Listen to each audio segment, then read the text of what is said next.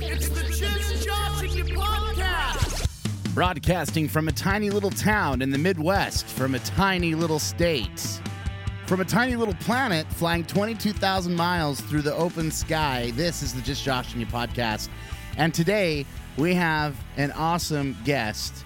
We have Joshua Treadway. That's me. That's you. That's bud. me. The Here in Crocodile Dundee of Milford. Here in the flesh. Do you remember the first time we met? I don't remember the first time we met, but I don't want you to think anything weird about that because most of the people in Milford, I don't remember the first time I met. Okay. Well, I meet all y'all at the bar. So, So you're just saying I was just normally run of the mill. Yeah, there wasn't. Well, no, maybe not really that, but I mean the fact that I meet all of y'all at the same tiny little bar. Right. And, usually I've been out hunting all day and it's very cold. And so when I get done, I mean, what am I ready to do? I'm going to have 2-3 drinks before I talk to any of you. And then I meet somebody and it's like, great. I'm still not over the day. I'm cold. I'm freezing. My feet are cold. Give me a minute. Why do you torture yourself? That is a great question. And you know what? My own mother asked me this constantly. When I get home and I bitch about these trips that I go on, she says, why? Why do you do this to yourself? And I really don't have an answer other than when you get a big one of whatever you're hunting, you just feel like King Dick. I mean, there's no better. I don't know how else to say it. I mean, I could tone it down and be like, what? I'm not going to say any of that. It just feels good to kill a big one. It's a big it's deal. A rush. It's a big deal it's around rush. here. It's a rush. It's a big industry. It's a rush. I was introduced to it only from moving here. Right. Like it's not like that in right. this, the city. No, where this I'm is from. not an everywhere thing. This is It's not. There's big deer that live here, and people that come here, guys they're walk looking for around big deer. with pliers, on your side and Well, holstered. I don't know about pliers. No, but, dude, I saw this yeah, the other day. People walk around with pliers in a sheath around here. And I personally don't have any pliers. I have no pliers. But yes, no. I mean, like we do have our things. I mean, I do have a backpack full of shit. And the thing is like you get to the tree and you get up the tree and you think that you're going to use all this shit that you have. And literally you get up there and you're cold and you're like, well, a lot of times I'm hungover. And you're like, I'm not going to use any of this. I just humped all this shit 2 miles and in a 30-pound pack, and I'm not pulling any of this out. See, that's why I've never been hunting, man. It doesn't sound okay. The actual kill, that seems a little intoxicating. Right. But the whole process before and the whole process after just seems completely exhausting. So I think it takes like a really fucked up brain.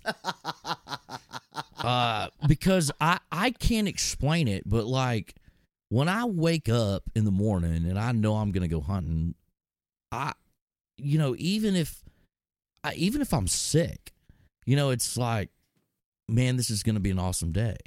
And I think that maybe has a lot to do with the fact that, these days we're such people of, we do the same thing over and over and over every day. And you just get to whatever that thing is that you do. Like some people, it's a cruise. They go on a cruise every summer and they work their ass off to get to the cruise. For me, I'm fortunate. I get to hunt more than most people that even like to hunt. But I know that for me, I go to work every day, and the only thing I give a shit about is to make it to the next one. I mean, if you ask me what my schedule is hunting-wise for the next year, I can tell you exactly where I'm going and what I'm hunting. But if you ask me what I'm doing next week and what customers I'm seeing, I got to look at my phone. Okay, so I have a couple of questions then. So first of all, what's your favorite thing to hunt? So there is a sheep in West Texas. It's called an Aoudad. And I may get the year wrong, but I'm probably close. In about 1946, all the ranchers in West Texas, I mean, these are guys that have 50, 60, 70,000 acre ranches. there was really nothing to hunt out there. The elk hadn't moved in. There was a few mule deer, a few whitetails, but they didn't have a lot. And they wanted to find another thing to do on these cattle ranches. And these are ranches that, it's 60,000 acres, but you can put, one cow per 50 acres. So they brought in a sheep called an aoudad from the northern coast of Africa. And they took over. They're actually now considered, there's still exotic game in Texas, but people that live in Texas and hunt, we consider them native game because they're there. And it's a great hunt that you can do. It's just as good as the trips I've made to Alaska hunting Dall sheep. It's the same thing. I mean, it's mountain. It's a hard hunt. It's hiking. It's climbing. It's all that stuff. But you're doing it right in West Texas, and you're spending a tenth of the money. So that over the years has become my favorite thing to do. I've been on some nasty ones, falling in cactus, falling down cliffs and all that shit, trying to the benchmark is 30 inches. If you get one with a 30-inch horn, that's what we call like a big trophy. And so I've hunted them for a really long time. It's gotten more expensive now, but last October I was able to take my biggest one I've ever taken at 34 inches, and I was giddy like a schoolgirl. Have you ever hunted in Utah? I have. Where's your favorite place? I've hunted mule deer in Utah. I've never hunted elk because I've never drawn a tag, but I've hunted mule deer there. Utah's one of those states. So all the states out west now, it's one of the things like you have to draw a tag for almost everything. So I spend thousands of dollars a year putting in for these tags that take 20, 25 years to draw, or you just win the lottery, get lucky, you draw like a really badass tag, and it happens sooner than you think. But that doesn't happen often. Right. So basically, I spend a shitload of money every year just knowing that one day, probably when I'm about 50 and these knees don't work anymore, that I'm going to draw like a bunch of shit I can't hunt anymore. It's going to be awesome. But you're loving the journey. Like the obviously, journey, yeah. Like, I mean, this is your passion. Yeah, I mean, it's for me. I don't really care about anything else. I mean, what got you in? What started you out on the hunting game? So my dad hunts, but my dad's like the hunter that when I was a kid, my parents didn't have a lot of money, so hunting was more of a thing that we did because that was a source of entertainment. It was cheap. So my dad had a piece of land in Texas, and with a few buddies of his, and about every weekend, during deer season, we would go deer hunting. And my mother had no problem with it because, hey, he's out of the house, I'm out of the house, they're gone, and we went hunting, and they weren't big deer. And my dad was the kind of guy like, he didn't wear camo. I mean, Dad was like in a red sweatshirt smoking a cigar, and I'm like, Dad, I've been reading magazines, and I think this cigar smoke is going to scare him off, And Dad's like, son, I've killed more deer with a cigar in my mouth than you'll ever see, And it just kind of grew from there, and I started like getting magazine subscriptions, and I would see these crazy things, I'd like sheep in other countries and stuff, and I dreamed about it. And honestly, I think the only reason I'm successful is that that was my drive. I really tried hard at work and tried to make businesses work because I wanted enough money to be able to go and experience these things that I saw in magazines. And, I haven't gotten to do all the things I would like to do, but I have been fortunate, and I've seen most of the really cool things that I've seen, the things that you would see on your deathbed, the things that you would remember, have mostly happened to me in places that, other feet have never stepped on. So, I think it's one of those things like you're either in love with it or you're not. And for me, the first time it ever happened, the first time I went to Alaska, I saved my money, saved my pennies, whatever. I think I was maybe 22, 23, and I went to Alaska, And I remember standing up on this mountain in the pouring down rain, being miserable. But then the thought hit me that I'm standing in a place that probably no one's ever stood on. And if something happens to me, if I was to fall off this cliff and die, they'll never find me and they'll never know what happened. That's a comforting feeling. To me, it is. Yeah. It really is. And I know that sounds weird, but it's really, it is. It's a comforting. It's not I guess not comforting, but it's a fuck you feeling. You know, I mean, like, oh, kind of like the throwing the middle finger. Yeah, I mean, the whole establishment. Well, he just didn't come back, and we actually have no clue what happened. But I mean, that's kind of a.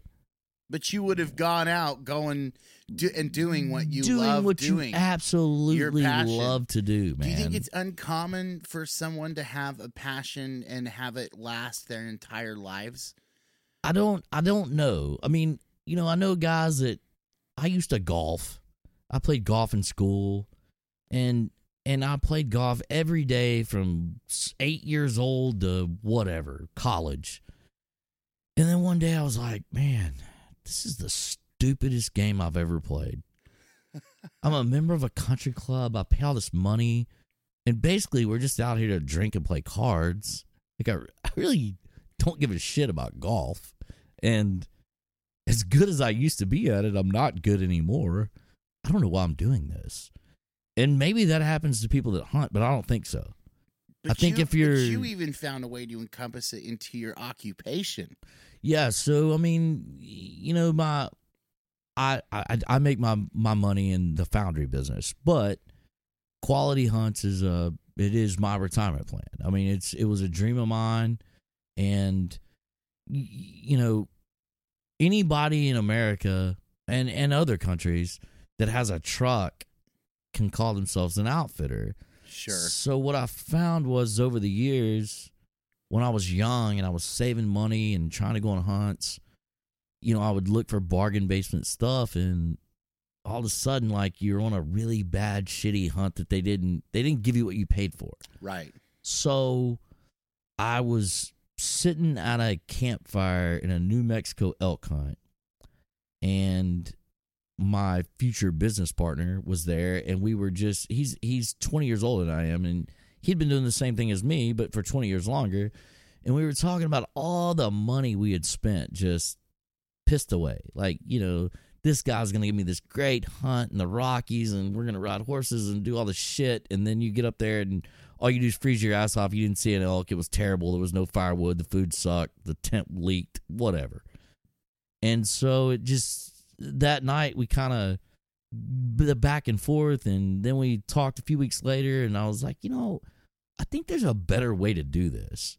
I think that if we started a business and we offered only hunts, that if we built it slow and built it with outfitters that we know, that we've hunted with, or that really good friends have hunted with, then we could come up with something where we don't have to worry about sending somebody on a camping trip, you know?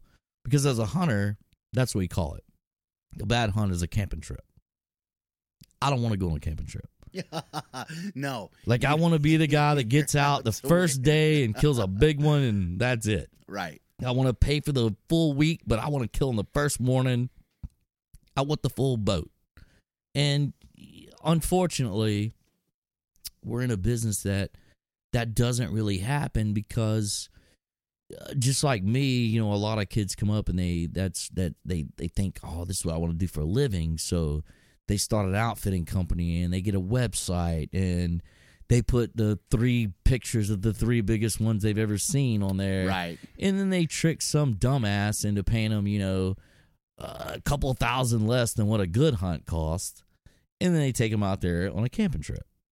And when you go on enough of those, you know, for me, it was elk. I went on 9 archery elk hunts. I spent over $100,000 elk hunting, and I never even shot at an elk.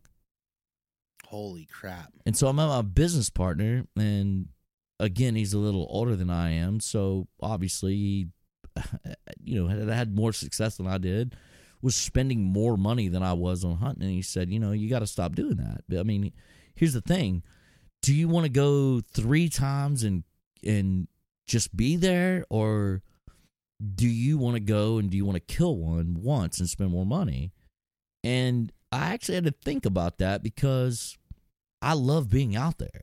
Right. I would like to be out there all the time. But at the end of the day, it is about taking an animal, taking a trophy. So, I mean, do I want to pay $10,000 3 times and not kill an elk, or do I want to pay $15,000 one time and kill a big bull? I mean, it took me 20 years to figure out that 15 once is better. Right. And that's what I'm trying to provide for people. And that's what you've been doing, though, because that's what I've been doing. You've been successful. And how did that? Is that what brought you to Milford? No, so actually, I have an uncle that was shooting his bow in Conroe, Texas, beside the house, and a man just happened by, and I won't say his name because he could be famous and he doesn't want to be. He lives here and he's a taxidermist, and he is a prolific deer hunter. He has killed, his walls are full of monster bucks that he killed with a recurve bow, which, if you don't know what that is, that's not the newfangled things we use, but just a stick bow. And he's killed them on public land. And so the guy happened by his house, and I think this was in 1997. And he stopped just to talk to my uncle, and my uncle, just being my uncle, was like, could I come up there and hunt with you? And this man that I'm talking about, being the very, very nice guy he is, was like, absolutely. So my uncle came up here for probably 10 years, and I'm the young, I'm a high school kid, like, please take me, please take me, please take me. He's like, no, I can't, it's not my deal. And then when I got out of college, he said, I'm getting old. I just can't do this public land thing anymore. The walking's too much. I'm going to take you up to Kansas, and I'm going to introduce you to my buddy, and I'm going to let you get started up there. And that was 15 years ago. And I've been coming up here ever since. And this is one of those deals, like, I don't pay for this. This is like a walk around, do it thing. And I fell in love with it. It's my favorite trip of the year. And it's not quite like, the things that we do, like going to Africa or hunting somewhere crazy, the Middle East. But it is, for me, it's my favorite thing of the year. I know that on November 17th, I'm going to be in Milford, Kansas. Yeah, that's awesome. Well, and that's how I met you. Yeah, obviously. Yeah, and then history was made, and the two Joshes collided, and now the world will never be the same. That'll never be the same ever. Yeah. No, but you always, look, I'm not trying to butter you up because I'm not trying to get in on a hunt program, but you were just always the badass. You know what I mean? You have the hat, you got the mountain man look, and you just don't look like someone that should be trifled with. You know what I'm saying? Like the 007, the Crocodile Dundee. I think maybe some of that's just because I grew up really short. But, yeah, whatever. I grew up on the Republican side of things, so whatever. Yeah. You know what I mean? Texas, right? Yeah, I'm from Texas, man. Don't mess with Texas. We can't, you can't just let somebody be crazy, whatever. But, yeah. Man, what a different landscape that we're living in now, though. Like how did COVID affect your hunting business and in going out yourself? Like, did that? So actually, the opposite of what I thought was going to happen happened. So unfortunately, the hunting business hunting in general has become a rich man's sport. And it sucks. I hate it because I get a lot of guys that call me and they're like, hey, man, I would love to hunt. I've wanted to hunt an elk my whole life. What can you do? And I'm like, look, do you want to hunt an elk or do you want to shoot an elk? And if you want to shoot one, then you need to triple your budget and call me back in 3 years and save your money, because I don't want to send you and you come back and be like, that sucked. Yeah, that was I would terrible experience. rather you put quarters in a jar Right. and call me in 3 years and let me send you somewhere and you come back and be like, man, that was the greatest experience of my life. And unfortunately, we're at a point that it's gotten really expensive, and I thought that COVID would bring it down, but now it actually did the opposite. We have, whatever you want to call them. I mean, the 1%, whatever it is, which I don't have a problem with. I mean, they pay all the taxes, whatever. But a lot of those guys hunt, and they have a lot of money. Right. And so they got bored during COVID. And so, whereas I thought prices would come down, now it's the upper end animals, like a stone sheep. Before COVID, we were selling stone sheep for $40,000. And that sounds like a ridiculous number. And it is. And that's not lost on me. But now I have stone sheep outfitters that are $75,000 because they're booked until 2026. Okay, but I have to ask, if you pay $75,000, what does that get you? That gets you what does that trip look like? That gets you a chance to fly there on a puddle plane and get in a tent and hope you kill one. That's it. That's it. But that's the other thing. $70,000. We also live in a world where, people want things right now. So we have high fence ranches. And if you want to go kill a big deer and pay for it, I'm fine with that. I've done it. It is what it is. Well, and if people are willing to pay that, then it's Right. obviously worth it to them. And right? I've got guys that I don't knock it, because I've got guys that are CEOs of companies that get 4 or 5 days off a year. And look, man, they don't have time to go fly to Alaska and hope you get home next month. They just don't. So I send them to a high fence ranch to shoot a big deer, and they shoot a deer that costs $20,000. And people look down on that, but I'm like, wait a minute. They're outside. They're doing what they like. And it's not about the money. It's about this guy has this much time. What's he supposed to do? Yeah. Is it better for it's him to sit at perspective. home and look at North American Whitetail Magazine? Right. Or is it better for him to go to a high fence ranch when he gets 3 days off and go ahead and shoot a big deer? Yeah. I don't have a problem with that. Is No, it two I'm different with you. things? Absolutely. It's two completely different things. But I don't think it's a bad thing either. Well, of course not. There's a lot of things that I think that people spend money on, and I personally think it's stupid, but I don't judge that thing. That's what they want to do. If you want to go spend that amount of money to go do that, then all the more power to you. I'm sure that there's things I buy that people are like, what in the hell is he doing? And it's like, look, it's what I like. Look, you got hunters that look down their nose at guys that only have a couple days off a year that go to the high fence ranch to shoot a big deer, but they also are the same guys that, go to the grocery store and buy sliced cheese. Right. Come on, man, you're splitting hairs. So have you met anybody famous doing this hunting thing? I've been on TV a couple times on hunting shows. I did Texas Trophy Hunters a couple times. And, I grew up same as everybody else that likes to hunt. You watch these shows on TV and you think, oh, man, I would love to be on a hunting show. That would be the dream. Right. It's not exactly what you think it's going to be. Well, you had a kind of a bad experience on one of them, didn't you? Yeah, it's kind of got bombarded it's cool, a and I'm not going to say what show it was, but it was cool. It wasn't. It's not. Wasn't a bad experience. It was just. It wasn't what I thought it was going to be. Right. I thought that you just go on a hunt and somebody videos you doing it. That's not what it is. And that was my stupidity, because obviously if you're going to make an hour TV show, there has to be some kind of spin. Yeah. There's got to be a lot of stuff goes into that. That hour TV show, we probably had 20 hours of footage for. So obviously a lot goes into that. And I can respect that. For me, I personally don't want the show because I love to hunt. So it just kind of ruins the experience. Have you had a oh shit moment though hunting?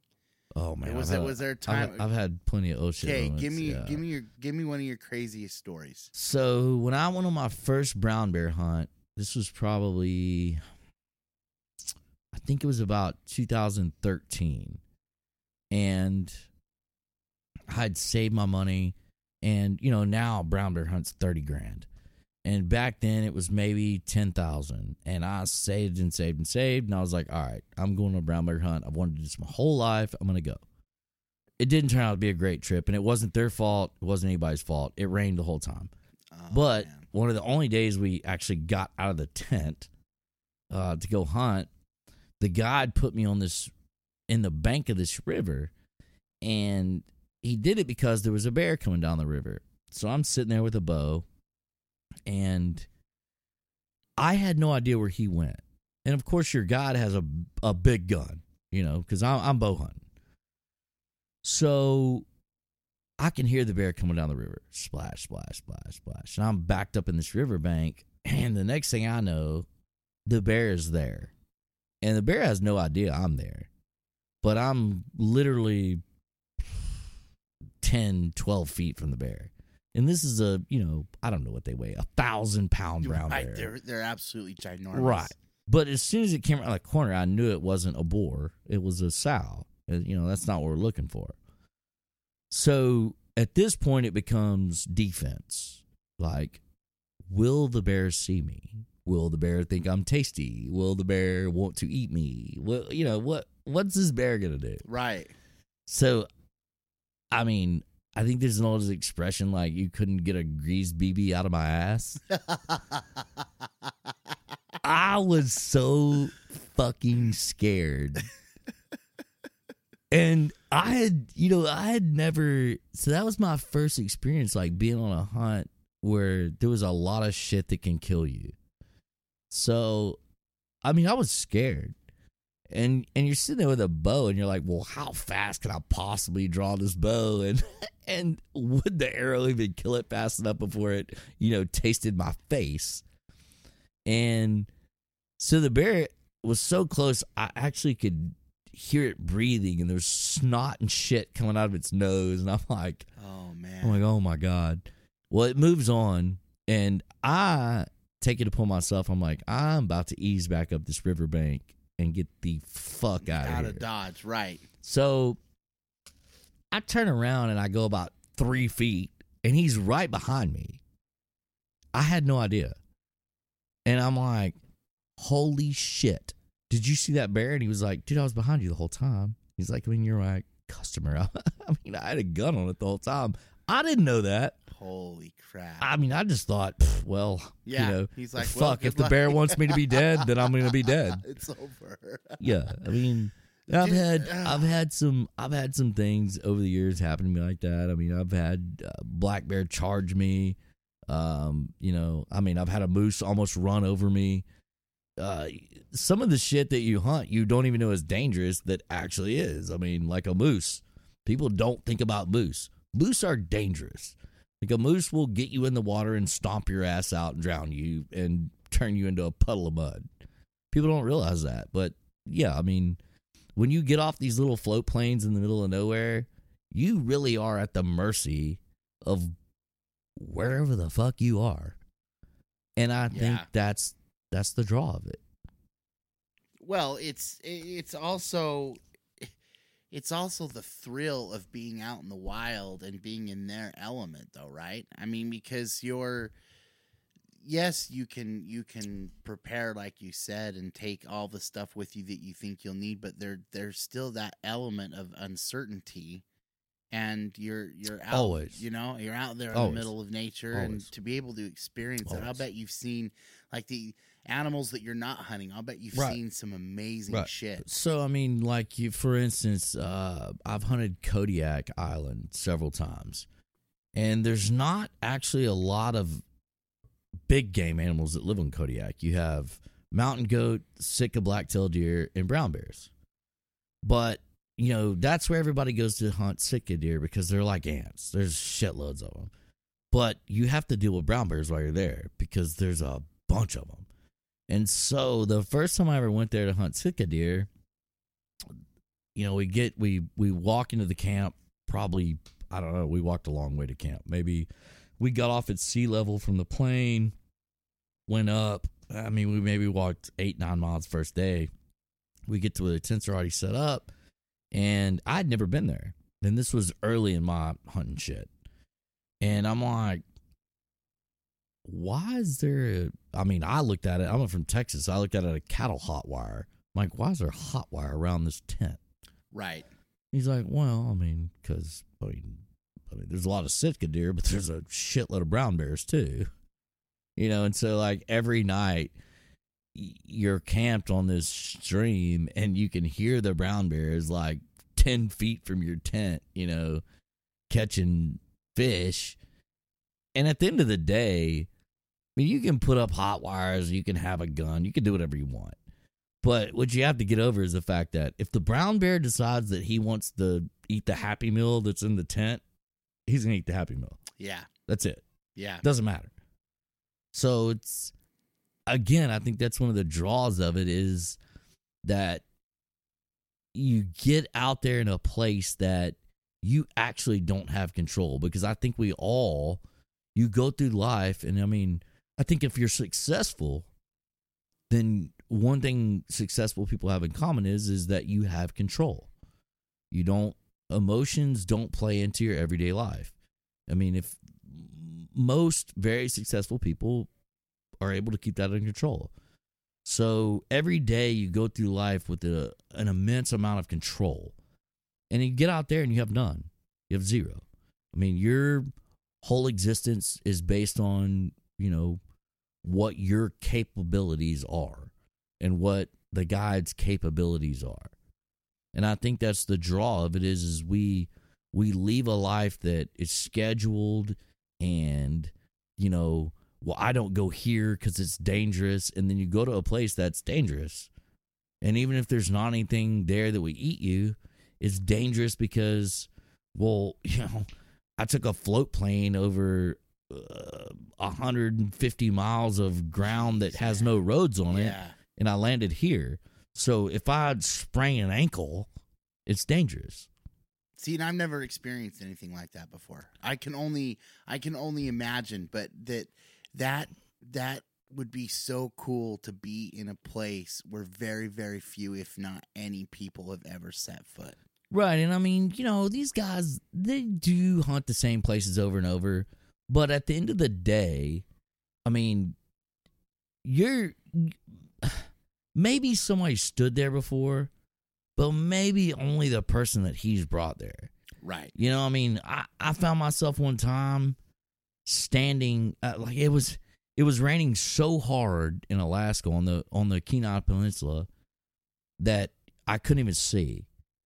And I thought, well, I'm going to back up under this tree. Like this big tree had fallen down because it really there. It's if you think about it, it's really more of a rainforest. Right.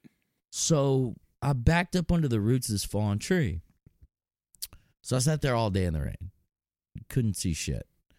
So I went back to camp, and the next day I thought it was raining again. I thought, well, I'm going to go back to that tree and maybe, the rain will stop. And so I did. I went right back to the same place.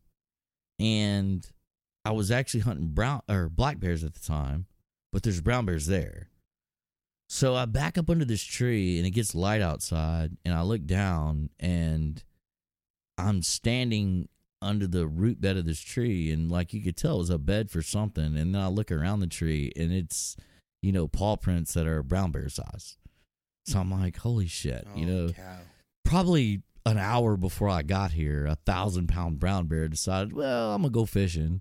And, this little snack can have my spot, So I think it's just, I don't think it's for everybody, but I think if you get addicted to it, it's one of those things that, like, I think about it every day, all day long. Why do the haters hate it? Well, I think they just don't understand. So it's a proven fact. I hear a lot and I get a lot of hate mail. I get a lot. And I get people that say, how can you say that taking something's life is conservation? Well, that's an easy answer. and it's provable. So if you take Africa, in countries that don't allow elephant hunting, there's no elephants. In countries that allow elephant hunting, there is a shitload of elephants. Because you have guys that are willing to come and pay $60,000, $70,000, $80,000 to shoot an elephant. And what that does is what they don't understand is the majority of that money doesn't go to some rich outfitter in Africa. Those guys, when they have a concession, they are responsible for the villages in that concession. So, you know, they butcher this elephant, and this is the only meat that these people get. Right. And they are responsible for setting up schools in these villages. Like, this is the only education that these people get. And that comes from money from idiots like me that are willing to spend $60,000 to shoot an elephant. But you're against people that go out and hunt and don't use them. Sure, absolutely. Okay. But the perfect example I would give you, so in America, personally, I believe we have a bad problem of telling other countries what they should do with their game. Right. So the perfect example, and everybody hates it because of Coca-Cola. The polar bear. Yeah. You know, they show these polar bears, oh, he's on a piece of ice and can't find where he's going. Bullshit. The Canadians are begging us to send more polar bear hunters because they have more polar bears than they've ever had. And you can't tell me that that's not true because I've been there. Right. And everybody that's been there will tell you that TV's full of shit. So what happens is you've got a population that is now uncontrollable. So now, sure, you can find a polar bear that's starving to death because there's not enough ground for them anymore, and we're not controlling them. And there's very few guys that will spend $35,000 to shoot a polar bear to take a picture. Right. Because right now, that's all you can do. My business partner killed one last year. And right now, the hide is wrapped up, the skull's wrapped up, and it's in a freezer in Canada, waiting for the next reasonable president to open it up, where he can bring his stuff back in and get it mounted. Now, these Inuits that live there, these natives that live there, that they let basically do whatever they want. I mean, you think that, oh, the big bad rich American hunter guy is so bad because he wants to go kill a polar bear. They can kill whatever they want 365 days a year. Well, and it's funny because all of those liberal politicians hunt. Right. And so here's the deal. The guys like me are not the ones out beating the seals. The ones out beating the seals are the Inuit people. And they're not doing it for any bad reason. They that's what they eat. Right. So they make clothes out of. So that's the example that I would use that everyone hates is the polar bear. And people think that by watching TV that, oh my God, there's no polar bears left. You know, I can remember telling my dad that my business partner was going to polar bear hunt and that I was going to book for the next year. And he's like, well, can't kill a polar bear. There's barely any left. I'm like, no, actually, there's more than there needs to be. And the Canadians would love to have some of our money to shoot a few of them. How do the Canadian press handle that versus the press of the United States? So they used to be good about it, but now obviously we've got this guy in Canada, this liberal dick, I'll call him, you know, that is a fucking maniac. So he's, you know, I mean, I think they're old school Germany style. I mean, I think, you know, that guy runs the press there. I mean, and it's complete horseshit. I mean, I gotta ask you, dude, what do you guys think of Ted Cruz? So I actually love Ted Cruz, and I will say that, and this is the reason. So every year I'm on the AFS board of directors, and we have a conference where we go to Washington, D.C., and we meet with Explain to the audience what AFS is. So that's the American Foundry Society. My other job, I sell foundry supplies.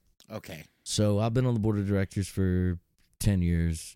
And we have a government affairs committee when we go to Washington every year, and we speak to the senators and congressmen about the issues in our field, because we represent a lot of jobs. And at the end of the day, they can say whatever they want, but their job it relies on what kind of jobs they're providing. So our industry has a lot of jobs. And so we actually do get to meet with, people that are important, and I want to say I think they listen to us. And some of them don't. Some of them you're there for a glad hand and a picture. Ted Cruz is the kind of guy that not only listens to you, but he follows up. So, point in case, 2 years ago, we went to Washington, and I had no idea, but all the senators actually have a office under the Senate floor. And I didn't know that, because we had always met him in his office, like at the Capitol. And they said, hey, Mr. Cruz still wants to meet with you, but they're doing a lot of votes, and he'd like to meet with you in his other office. So, we have to go through another check and all this stuff. And then there is actually a train under the Senate. And you get on this little trolley on a track and ride through, and there's Secret Service people and all this crazy shit. It was cool. It was like being in one of those Matt Damon movies, So we go there, and we go to this tiny little office. Obviously, there's no windows because it's on the Senate floor. And Ted Cruz came in, and they had been doing some, I guess there was a lot of votes going on. So he was up there, and he came down, and he said, guys, I really want to meet with y'all. That's why I brought you down here, and I want to give you full time. And I knew I couldn't run over to my other office and do this. And so he actually, I will say this about him. We have a law that is affecting the industry right now, and it's about silica. And, most people don't know what that is.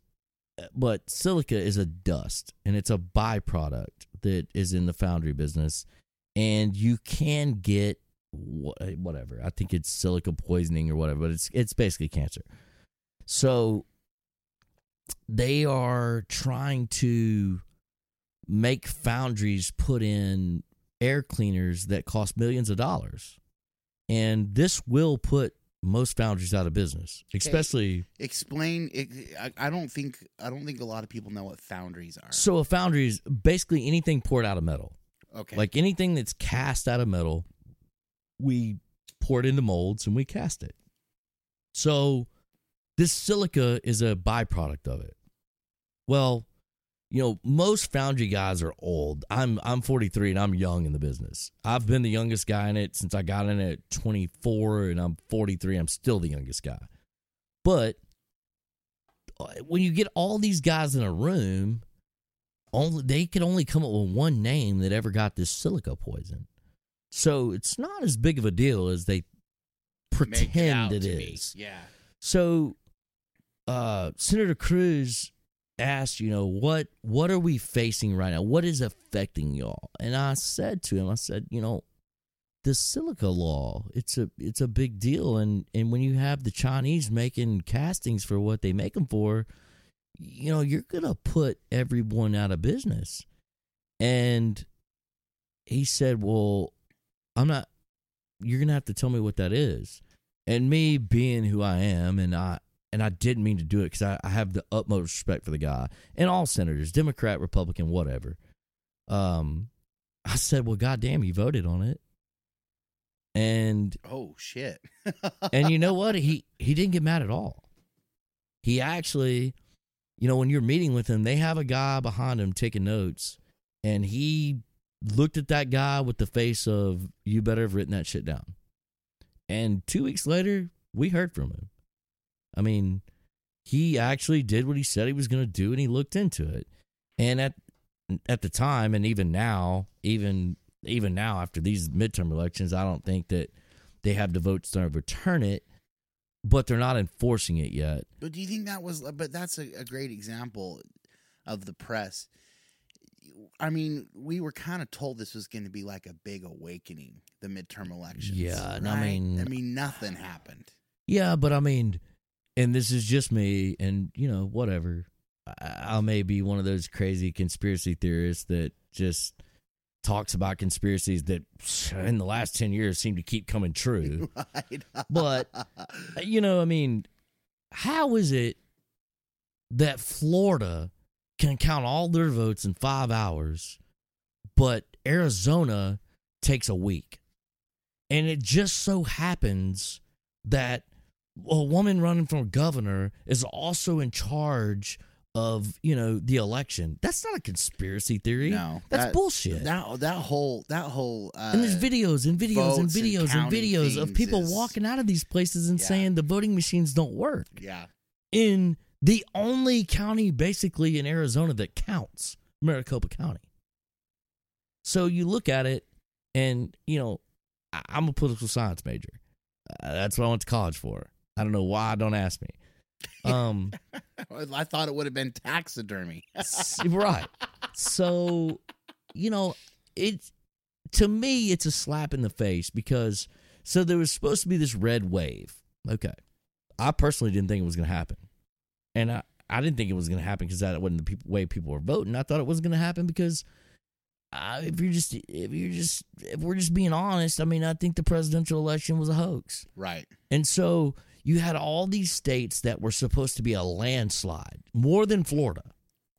But Florida, every single election was won by a Republican by 20 points.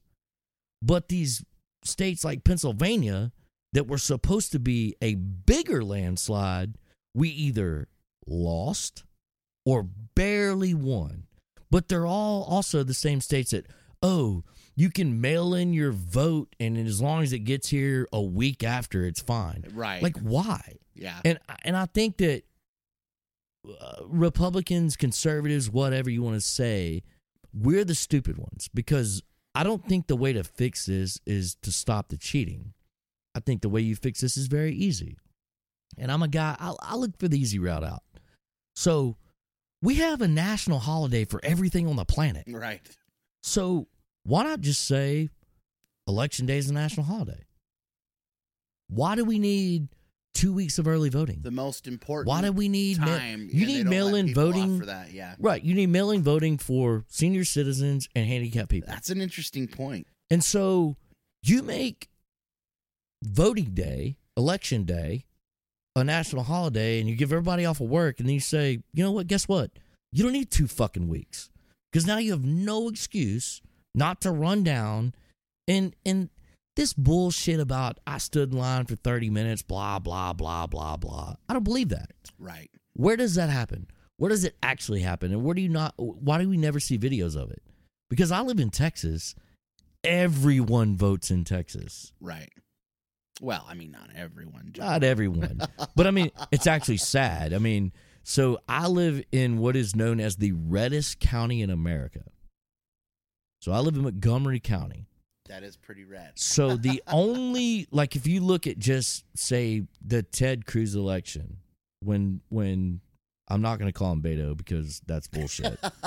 When Francis O'Rourke ran against him, Montgomery County actually made up the votes that it took to beat him. Wow. Everyone in Montgomery County votes. Everyone votes. I've never stood in line for more than 10 minutes. So if you had to choose, though, between DeSantis or Ted Cruz, who would you choose? So I'm not going to pick either. And here's the thing. I think that DeSantis is going to make a hell of a president in 28. You think he's gonna? You think he'll run and win? In 28. Really? No, yeah, in 28. Because in 24, this is Trump's time. You think he's gonna win? No. So here's the thing. I don't know, because are we going to clean this shit up? Oh, I don't think so. Do I think that people on the right have decided that it's Trump's destiny? It's his. He deserves it. He was cheated. He needs to be the next one. And look, I personally believe he saved the country. But don't you think he'd be a lame duck?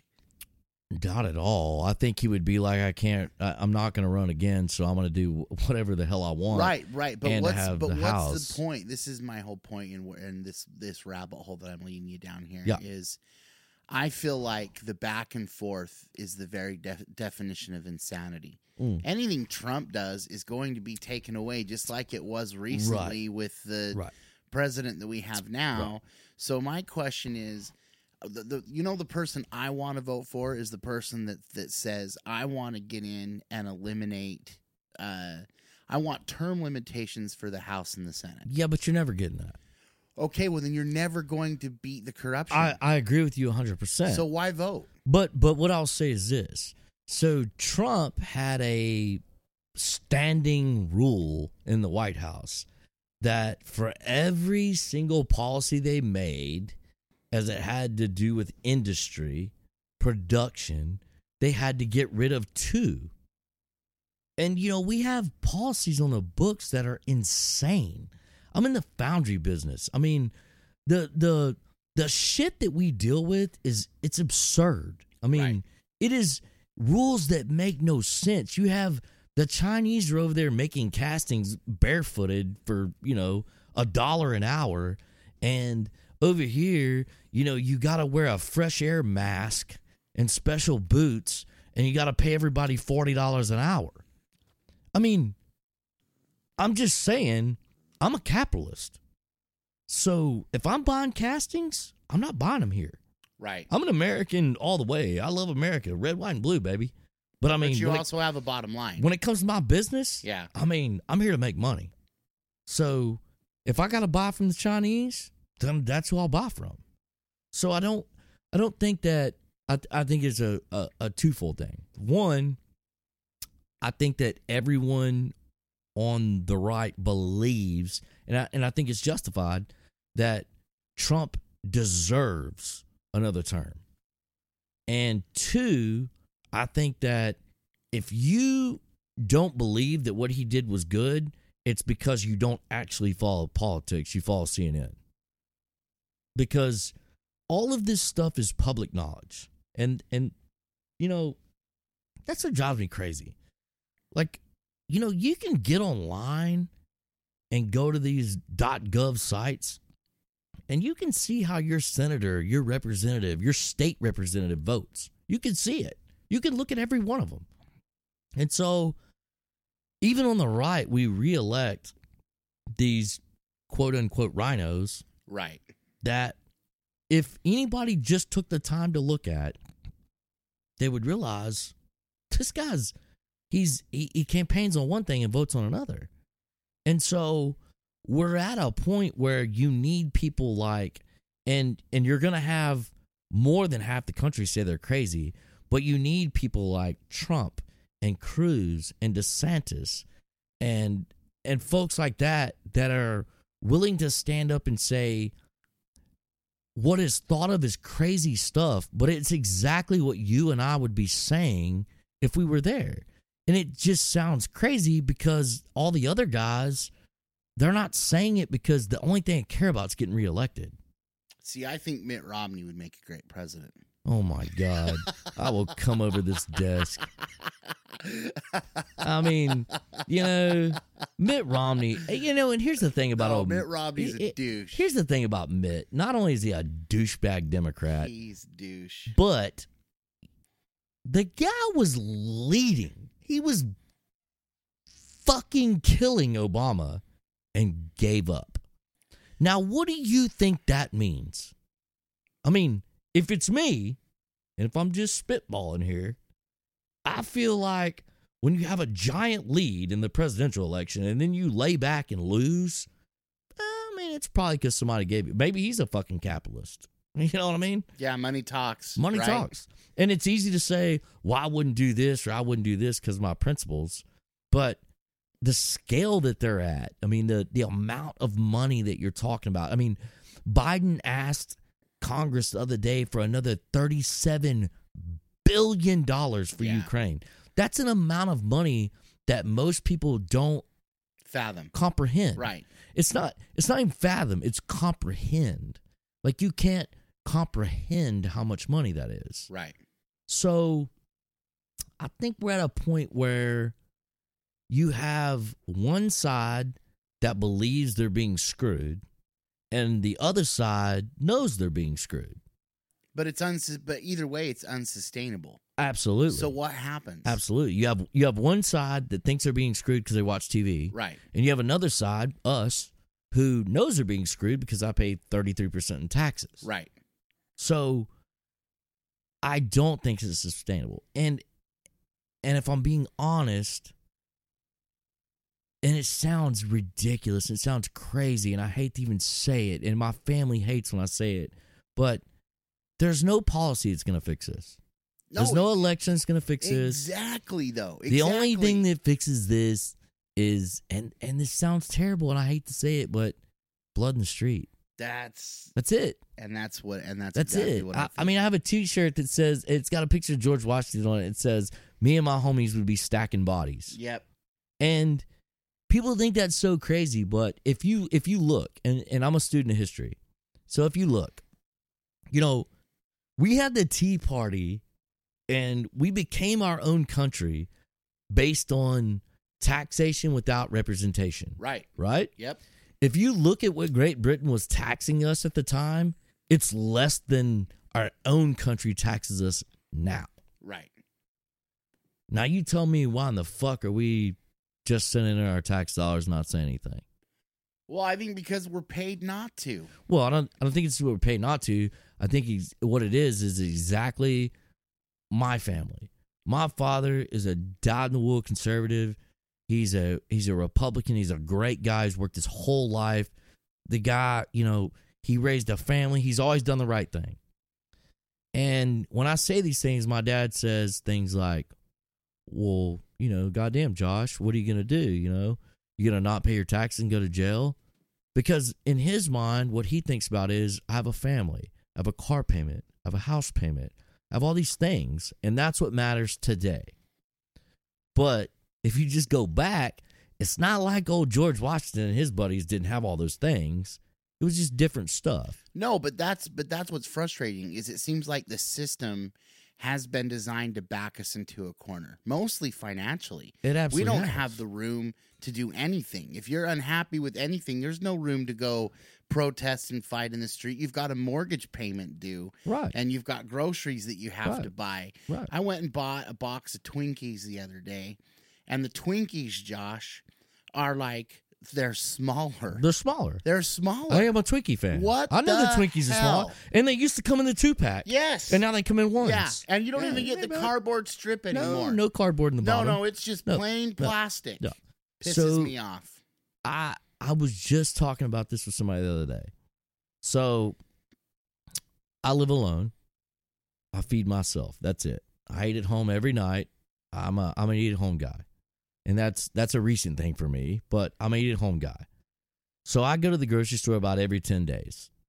And I'm frugal in a way and not. Like, there's things that I want and things that I don't care about. Like, Sure. when it comes to, like, sodas, I'll buy the HEB brand. I don't care. Right. But when it comes to, like, meat, I want to eat good. Right. But I am only feeding myself. Right. And every 10 days, I'm spending $300. And again, I'm blessed. I'm a fortunate guy. I mean, I can afford it. Right. But I start thinking about people that have 2 kids, and maybe mom doesn't work, and maybe dad makes a decent living, but maybe he makes 80, 90 grand a year. Right. If you do the math, that doesn't make sense. No. That is unsustainable. Unsustainable. Right. You can't have 2 cars, a house payment, and I mean, if you just triple the grocery bill that I pay, that leaves nothing. Did you have to get student loans? Or I did, and I'm actually still paying them because, like this new deal, this student loan forgiveness, I'm not for it at all.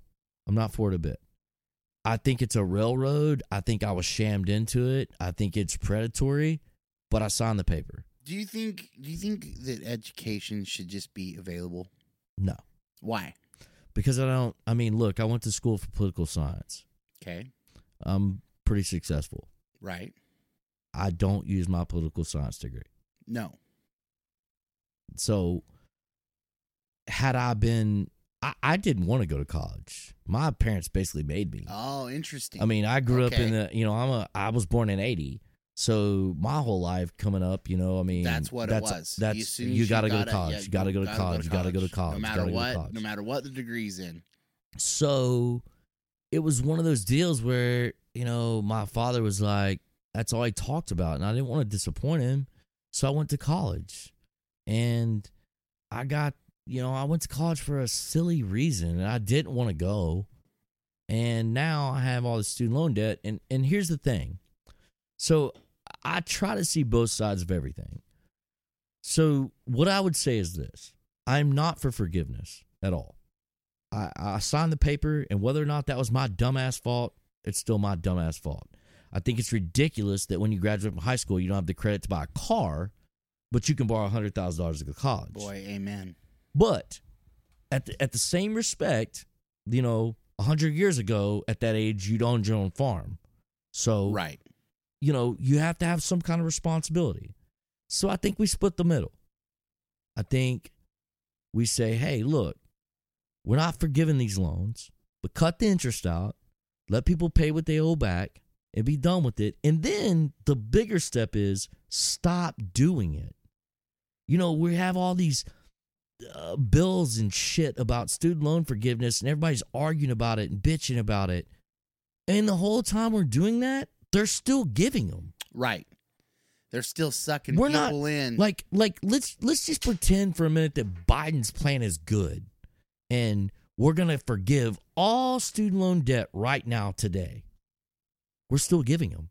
Right. So what are we going to do in another 20 years? Right. We're going to forgive it again? Yeah. We're just going to give another $1 billion? But that's what I mean, Josh. Why can't look, I'm not I know that this is kind of like an Obama way of looking at things, but a society that put money into education and made it like this, why couldn't it be a look, we'll pay for your college as long as you maintain a B average and you're going into something that will benefit the society or in general. Why should you have to pay an exuberant amount of money just to get an education? So I understand your point, but I think that's a utopian way of looking at things because if we're being honest, okay, what happens when everyone goes to college? But not everyone's going to go to college. But I mean, it's easy to say that not everyone would. Look at how stupid people are. But what if they did? I mean, if it's free, why not go? Then that would be amazing. Would it be? Yeah, I think it would. I think you'd have a society that benefited more from smarter people, especially in the political realm. Okay, so I agree with you on the stance that I wish people weren't fucking stupid. There you go. But and to pull an old adage out that sucks. Again, it's terrible to say. The world needs its ditch diggers. Well, of course, but you're still going to have those people. So what? You're going to send everybody to college, and then some of them are going to what? Some of them are going to fill potholes? No. So you think everybody would go? Absolutely. When you were 18, if somebody said you could go to college for free, would you not go? No, absolutely not. Absolutely not. But I have a different story though. I had a teacher tell me that I wouldn't amount to anything unless I went to college, and so I was like, "Okay, bitch, I'm definitely not going to college now because I'm like you. I'm an entrepreneur that wanted to prove that I had something to give without having to go down, without being a part of the ant farm." Well, that's an interesting thing that you just said though. So, and I think we miss that a lot. So you said that I have something to give. Right. I thought the same thing. But you understand that we're raising a generation now that doesn't think they have shit to give. Right. They don't think they have anything to give. Right. So I knew. I told my parents, look, I just don't want to go to college. I just don't. I'm a salesman. I know what I am. Right. I'm a bullshitter, man. I know what I am. It's not something you can learn in school. My uncle that you've met that brought me here for the first time, I do his old job. When I was 10 years old, I can remember sitting at Thanksgiving and my grandfather saying, "What do you want to do?" And I was like, "I want Uncle Claude's job." I knew. Claude Now, is a stud, by the way. Hey, look, is that a job that you're going to be rich and famous? No. But it's a job you can enjoy. I've made a really good living at doing. I'm not a rich man, but, you know. But what's the definition of a rich man, though? Well, like, dude, if your bills are paid and you've got a surplus of money and you don't have to worry about your financial situation, in my opinion, dude, you're a rich man. You're not a hunter. Well, unfortunately, I mean, it costs $30,000 to go to moose hunt now. You're absolutely right. But look, Josh, I think we're at a point where we have to take a realistic look at things, and it's looked down upon now to be realistic. If you look back to the greatest generation, it wasn't embarrassing for a guy to be a street sweeper. Right. That wasn't embarrassing. He had a job. It shouldn't be. Right. It shouldn't be. That guy took care of his family, food on the table every night. They went on vacation once a year, and that was their life. And maybe his kids decided they wanted more. But now we're at a point where everybody wants more for their kids, but they don't know how to get there. So I'm at the age now, I don't have children. But at 43, I have a lot of friends that have kids that are getting out of high school. And I look at them and it makes me crazy. I'm like, do you think that by running out and buying your 16-year-old a brand new BMW and not making him have a job and sending him to some private college that they're going to be successful? Right. Because to me, that makes me want to run my face into a fucking wall. For sure. But you shouldn't separate classes by who is able to afford to go to college or get entrenched in debt for the rest of their lives. I agree, but here's the thing. I don't believe that you can say that, because I also have plenty of friends that went to college, got student loans, had poor parents, and now they make a shitload more money than I do. But they're probably still paying on their student loans. Yeah, but who cares? I mean, I have a friend that's a dentist that, grew up with poor parents and went to dental school. I mean, the guy makes more money than I will ever make. Right. And he took personal responsibility. While I was in college drinking and doing whatever the hell I was doing, playing around in fraternities, not giving a shit about college, he went to dental school. And now he's reaping the benefits. And I think that's where we're missing the point is like, we've gotten to a point where there is no personal responsibility. I have friends that still talk about their children that are 25 years old. Oh, the kids are coming home. Oh, this isn't your kid. Yeah, no. Just because you send them just because you still send them money. No, I'm with you. This is not your kid.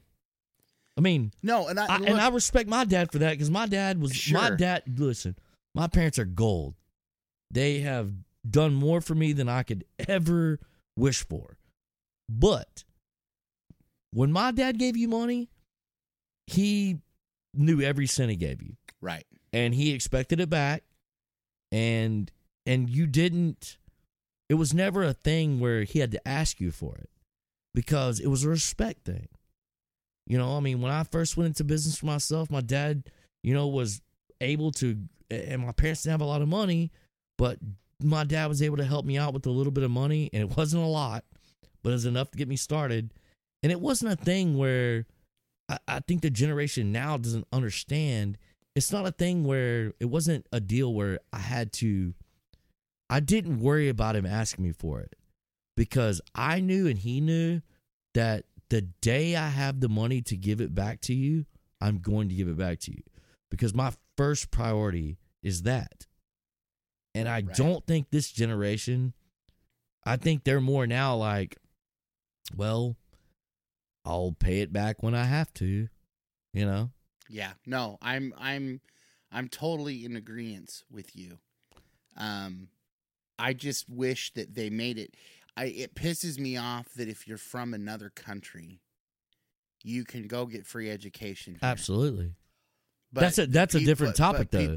No, I know it is, but I all the way around, we wouldn't be in the situation that we were if we put money back into our society. But because they're so focused on regulation and making money, they don't want to do that. That would better the situation. And I'm a believer in what you're saying. I mean, I do a mentorship program. I have a kid that I mentor that's in high school that I've had for a few years, and I eat lunch with them on Thursdays. Has that been rewarding? It's been very rewarding because I've seen the difference. And so in my mind, just in my little community that I live in, when people ask me like, why do you do this? Well, it's the answer is simple, because I already paid 31% in taxes.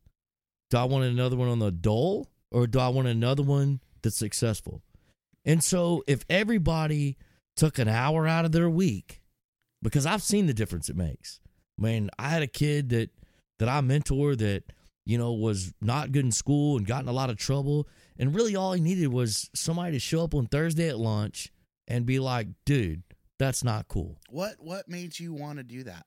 Man, I had a fefew friends that did it in Conroe, and I went to high school with a girl that runs a program, and I heard about it and I asked her about it. And I just, I got to an age where I was looking for something to make me feel good about me. And I think that's the way everybody gets started in this deal, is that you're looking for a way to feel good about you. But then what it turns into is it's not about you at all.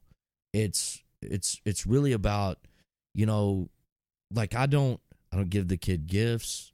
I don't buy him a lot of stuff. I take him a nice lunch on Thursdays, and I listen to him talk. And I listen to what's going on in his life.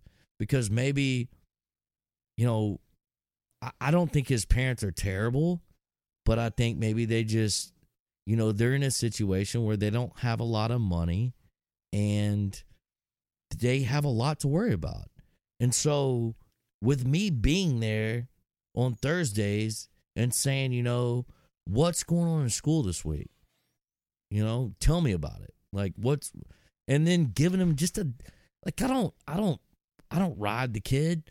I just say, he tells me things and I find ways to be like, well, look, man, why that didn't work, right? Why you got in trouble for this. Why this isn't playing out for you is because you're doing something that's not setting you up for success. Right. So the way I feel about it is just in my little county, in my group of friends, I feel like when my friends ask me, why do you do this? I'm like, look, man, if all of us did this, just how many of us there is, right? You could take that many more people off the welfare dole. Like, I see what you're saying. It in the long run, it helps you, but at the same time, it helps somebody else that you can actually look at and see make a difference that maybe would have slipped through the cracks. Maybe this kid would have been, the kid that fell into some stupid shit and didn't do good with his life. And I honestly feel like this kid now, man, I think he's going to be successful.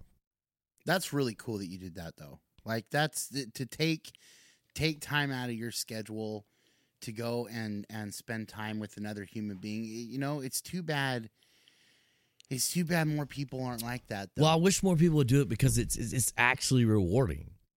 Because I think successful people like to see things happen that work out. Like you go through life wanting everything you do to have a great ending.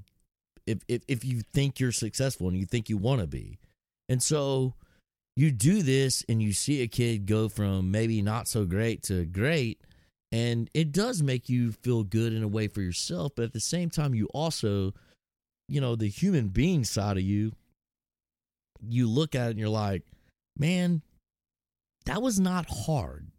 Right. It costs nothing to be It costs nothing. Right? It cost me $15 a week to take him lunch. You know what I mean? I was going to eat lunch anyway. Why not stop by the school? It's not that big of a deal. Who nursed your philanthropy side? Where does that come from? So when I was growing up, my dad was into everything. So we live in Conroe, Texas, and my family's old there, and it's kind of one of those deals where I really don't know any other way to say this, but you know, we're not a big family now there, but when I was growing up, we were. So it's kind of like a rags to riches to rags kind of thing. Sure. And so when I was growing up, you know, my dad didn't have a lot of money, but my father was always like, you know, my dad was in the Lions Club and the Friends of Conroe and the JJYP and the YMCA. And, you know, he donated a lot of his time. And I can remember him doing that whenever I knew from an early age, like I didn't have blinders on. I knew why my dad was doing, you know, tractor jobs on the weekends, because my parents provided a great life, but they didn't have a lot of money.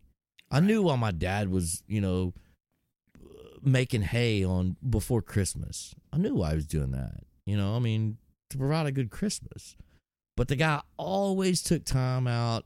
He was president of this, that, you know, it was always some kids club or, like I said, Lions Club, and we would have the rodeo and the glasses drive, and he always involved me, man. I mean, it was always a thing, and it was a fun thing. I mean, you know, I can remember Dad being like in the Friends of Conroe, and we had the Montgomery County rodeo, and Dad and his friends would have a great time. I mean, they'd drink and have a good time, but they put it on for the right reason. You know what I mean? It was making money for charity, and I think we've unfortunately moved away from that. Like I try to find opportunities like that, but what I find myself doing is quitting, because I'm like, this has become a club. Right. So it's not, the end goal for me has to be, we can have fun and do it, but it's got to be raising money for something that not is in the paper, something that means something. Right. Like the mentor thing. It cost me nothing. I get a lot out of it. But look, I see a lot of people come through here that have done well. Sure. But that's one of the reasons why I wanted to have you on the podcast, is you're very down to earth and very grounded for someone that has been as successful as you have. And I think it's really easy when you hit a level of success to tend not to care about those other things and just go about your day and do the things that you want to do. So I just think it's commendable that you take that approach, because I don't think that's a common thing. Well, especially nowadays. I don't know that it's a common thing, but I will say this. So I am a long way from the 1%. But allegedly, I think the 1% gets a bad rap. Oh, for sure. Because if you just look at it, they pay all the taxes, and you got guys like, and let's use Donald Trump. I mean, let's use him. You can hate the guy, fine. But I mean, let's look at what Donald Trump has given monetarily to charity. You can hate him. Let's even pretend for a minute that he's a shitty guy. Let's pretend that he's horrible. He's grabbing pussies every day. Is it, I mean, but even if we think that, I mean, is it a lie that the man has given millions of dollars to charity? That's not a lie. No, I mean, that's also the business side of it, though, too. I mean, those 501(c)(3)s. You're man. right. Hey, look, you're right, but the money's there. No, you're right. You're right. So, and that's another thing I don't have a problem with. Look, if you want to join the mentor program and you want to do it for your own good and it helps a kid, fine. I'm pragmatic. I mean, what works. Right. So, you know, if I don't personally think Donald Trump's a bad guy, personally, I think he's a fucking stand-up great guy. And you think he's going to win? I want your prediction. So I will tell you this. 3 years before Donald Trump ran for president and won, my dad and I were eating lunch at Honeybee Ham in Conroe, Texas. And my dad and I, we go to lunch a lot, and my dad and I have great conversations, man. I mean, they're usually political, and I mean, we have a great time. We rap about it. Sometimes we get in arguments, but Dad and I, some of the best times of my life are just sitting around with my dad talking about these things we talk about. And I told him, I said, Obama was the president. Like him or love him, whatever, I don't give a shit. I thought he was terrible. I fucking almost lost my house during Obama. Whatever. But I told my dad, I said, who's going to run for president? He was like, who? I said, Donald Trump. My dad laughed. He was like, why would you come up with that? And I was like, well, so Donald Trump was a guy that I followed. Like, I just followed. I followed him on social media. I listened to his shit that he would put on YouTube.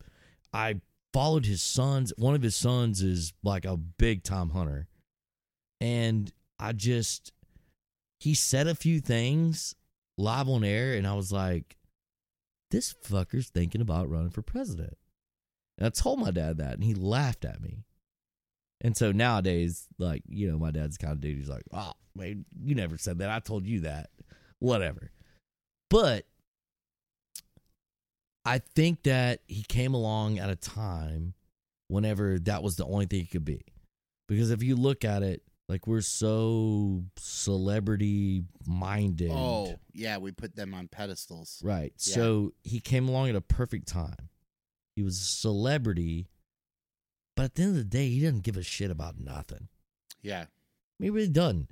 And I personally don't understand, how can you be mad at a guy that has less money than he did before he was president? Right. To me, that's batshit crazy. Yeah. Like, I get on Twitter and it's like, oh, Donald Trump making money being the president. I'm like, hey, you fucking moron. I mean, the guy has less money. Right. That's public knowledge. He could have made more money not being the president. But Abso-fucking-lutely. But I don't think, I think initially, I don't think he thought he was going to win. I don't know that he thought he was going to win, but I don't think it was as late as everybody thought. I see all this shit that, like, he thought on election night he found out he was going to win. I don't believe that. I agree with you. I think that at the last debate, I'm watching the last debate, and I literally felt like I could feel it in his face. I was like, this son of a bitch just realized he's about to win the presidency. And I truly believe, and maybe I'm stupid. Maybe I am. I don't know. I don't know everything. So maybe I'm dumb. But I honestly believe when I hear him talk, and I have personally gone and seen him speak 4 times. I've waited in line. I've done all that shit. I truly believe that when he talks and he's talking about what he's going to do and being the president, I honestly believe in my heart that he's being truthful. I really do. I don't think he's making it up. I don't think that when he talks about what it is to be an American and, what America's about, like, when you look at a guy's face, you can tell. Like, for me, the test is easy. If I go to a baseball game and the national anthem comes on and they tell you look at the flag, I'm going to tear up every time. I just am. I have seen that guy in person 4 times and speaking to a crowd, and when he starts talking about America, you can look at his face and he looks like I feel.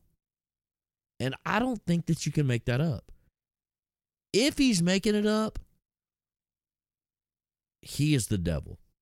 Well, I don't know why in the hell. The thing that kind of was interesting to me, see, I didn't think he was going to run again. I thought it was like, man, that guy escaped by the hairs of his chinny chin the first time because of how many people were against him and all of the controversy. And I thought, you know what, he'll ramp it up for the Republicans, but he won't run again. The fact that he wants to put himself through that again is beyond me, because that is, I don't care who you are, Democrat or Republican. Sure. Anyone. We just saw it locally with our local elections, right, with our mayor running. Yeah. It's a doggy thing to go through. Well, and Josh, the thing is I can't personally put myself in his shoes. Like, why? I can't imagine why he would do it. Like, I get it. Like, you say, well, he's the ultimate narcissist and he just wants to be president. Like, why would you not want to lay around in your New York penthouse? Yeah. Not having to worry about anything but your next tea time. Exactly. Like, if he's such a bad guy and he's a narcissist, why is he doing this? No, I credit him for exposing the ludicrousness that is our political system. It's insane. When I saw him go after Hillary Clinton in that first debate and say things I've never seen anyone say on live TV. Well, that no one would say to her. Right. I was like, dude, this guy, I mean, if anything, I'll say this, it's going to be extremely fun. Well, because think about it. I mean, if you cross her, you end up on her list. Oh, yeah. And we've all seen the list. Oh, yeah. I mean, she just happens to know, whatever it is now, 22 people that have died in either suicide or a one-car wreck. Yeah. I mean, the rest of us can go our whole life and know 3, but, she knows 80. Okay, well, so I want you to plug your company really quick. I mean, we talked about it a little bit, but if people want to experience the kind of hunting you've been talking about, how can they get a hold of you? So, qualityhunts.com. And obviously they can call me at any time. I don't know why. I should stop doing this. But I even answer like telemarketers. Sometimes I fuck with them, but I mean, I'm a salesman. So like I have to answer the phone. I have to. Right. But yeah, I mean, qualityhunts.com. And, we like to pride ourselves. Like I have something for everybody. I mean, usually when a guy calls me, I ask him, like, what's your budget? And I'm not asking that because I don't know if I'll ever be able to retire and just do that. I actually just do that business because, man, I love to get a picture from somebody I just sent on a hunt and see the big ass, like, I call it grip and grin. Like the grip and grin photo behind whatever the hell it is they're hunting. Like, I love it. I love it. And, I have something for everybody. Like, I've got something for the guy that saves his pennies and can spend, a couple grand this year. And I have something for the guy that, is Donald Trump's son that wants to go on a $80,000 sheep hunt. I've got it all. Well, I want to come down and do the hog hunt. Yeah, man. Because love to have you. That sounds like an absolute I'd love blast. to have you because, I mean, we're always looking for people to shoot things that we hate. Yeah, so, and it's crazy because, like, I probably get, like, a lot. I mean, 10, 12 phone calls a month. Like, people from other states are like, man, I want to come hunt some hogs. I'm like, okay. Really?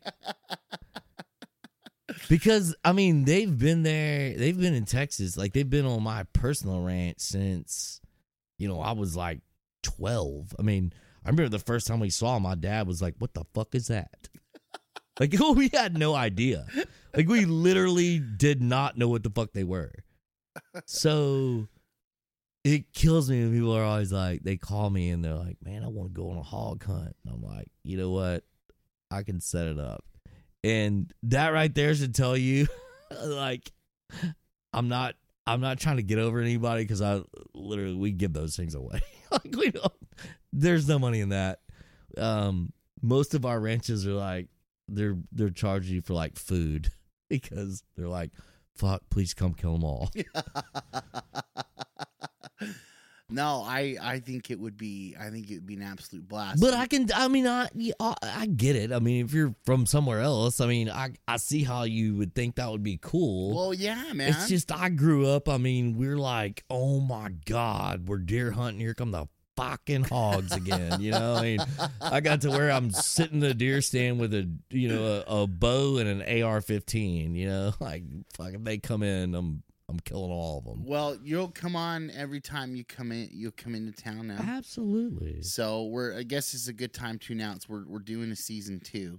Oh, good. So yeah, so we're excited about that, and I'm happy to come on next year and tell you, like, how the new House of Representatives is doing. Oh, dude, we'll have so much to talk about. I can give you the full rundown of which one are shitbags and which one are. We're gonna have a different president probably by the next time you come down. Well, I mean, if we don't, the one that we have is going to be fucking asleep. So rather it's Kamala the Harris. poor guy. I mean, look, hold on. Let's take a minute. I'm going to take over the show for the second. That's fine. Take it. Let's talk about this is a Josh moment. Our current president. So I personally am a person that I respect the office of the president. Sure. I try to just not say anything when it's bad, But be respectful of the office. Right, because it's the office of the president. You're the most powerful person on the planet. If Obama would have called me to come and talk to him, I would have kissed his ass. I would have gone 100%. Absolutely. I probably would have had some backhanded comments for the fucking guy. But I would have went. But would you, though? Would have you rocked the boat? Would have you taken that? I would have rocked it a little bit. Or would have you been like, I'm in the Oval Office? I would have gave it a shove. Have you ever been in the Oval Office? I have not. So, I will say this. I think that it is elderly abuse. And they don't put any of it on TV. So, I'm not a TV guy. I don't watch TV. I don't have cable. I realized like 4 or 5 years ago, I would wake up every day and I would lay in bed and I would turn on the news and I would drink coffee and then I would get in the shower and every morning I was pissed in the shower. Every morning. And I was like, I'm a shower guy. Like, my knees hurt, my back hurts, my shoulders hurt. Like, I'm a shower guy. Like, I want a hot shower. That's my time. And I realized one day, I was like, every day I get in the shower when it's supposed to be my time, and I'm fucking pissed. So one day I was like, that's it. And I cut off all the cable. And I got happier. But, the thing is they don't tell us any of the bad shit unless you look for it. So I don't get my news off of the news. I get it off of like YouTube when people are filming it. And if you look at all that, the guy is a fucking wreck. He's a mess. Yeah. He's turning around to shake hands with people that aren't there. Right.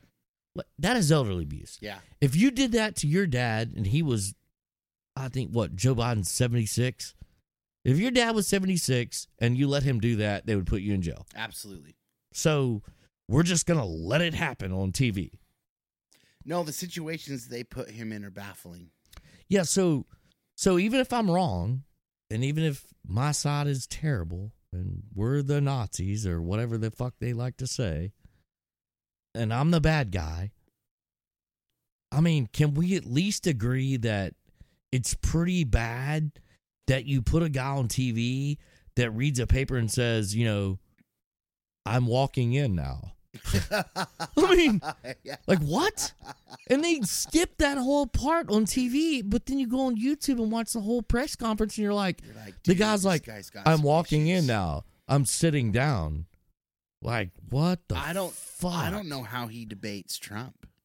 See, and that's the thing. Well, I don't know if you've noticed. So in these midterm elections, this is the first time in history, and this pissed me off, that we've had, in these midterm elections, we had a lot of people refuse to debate. And the reason they're doing that is setting it up for the presidential election.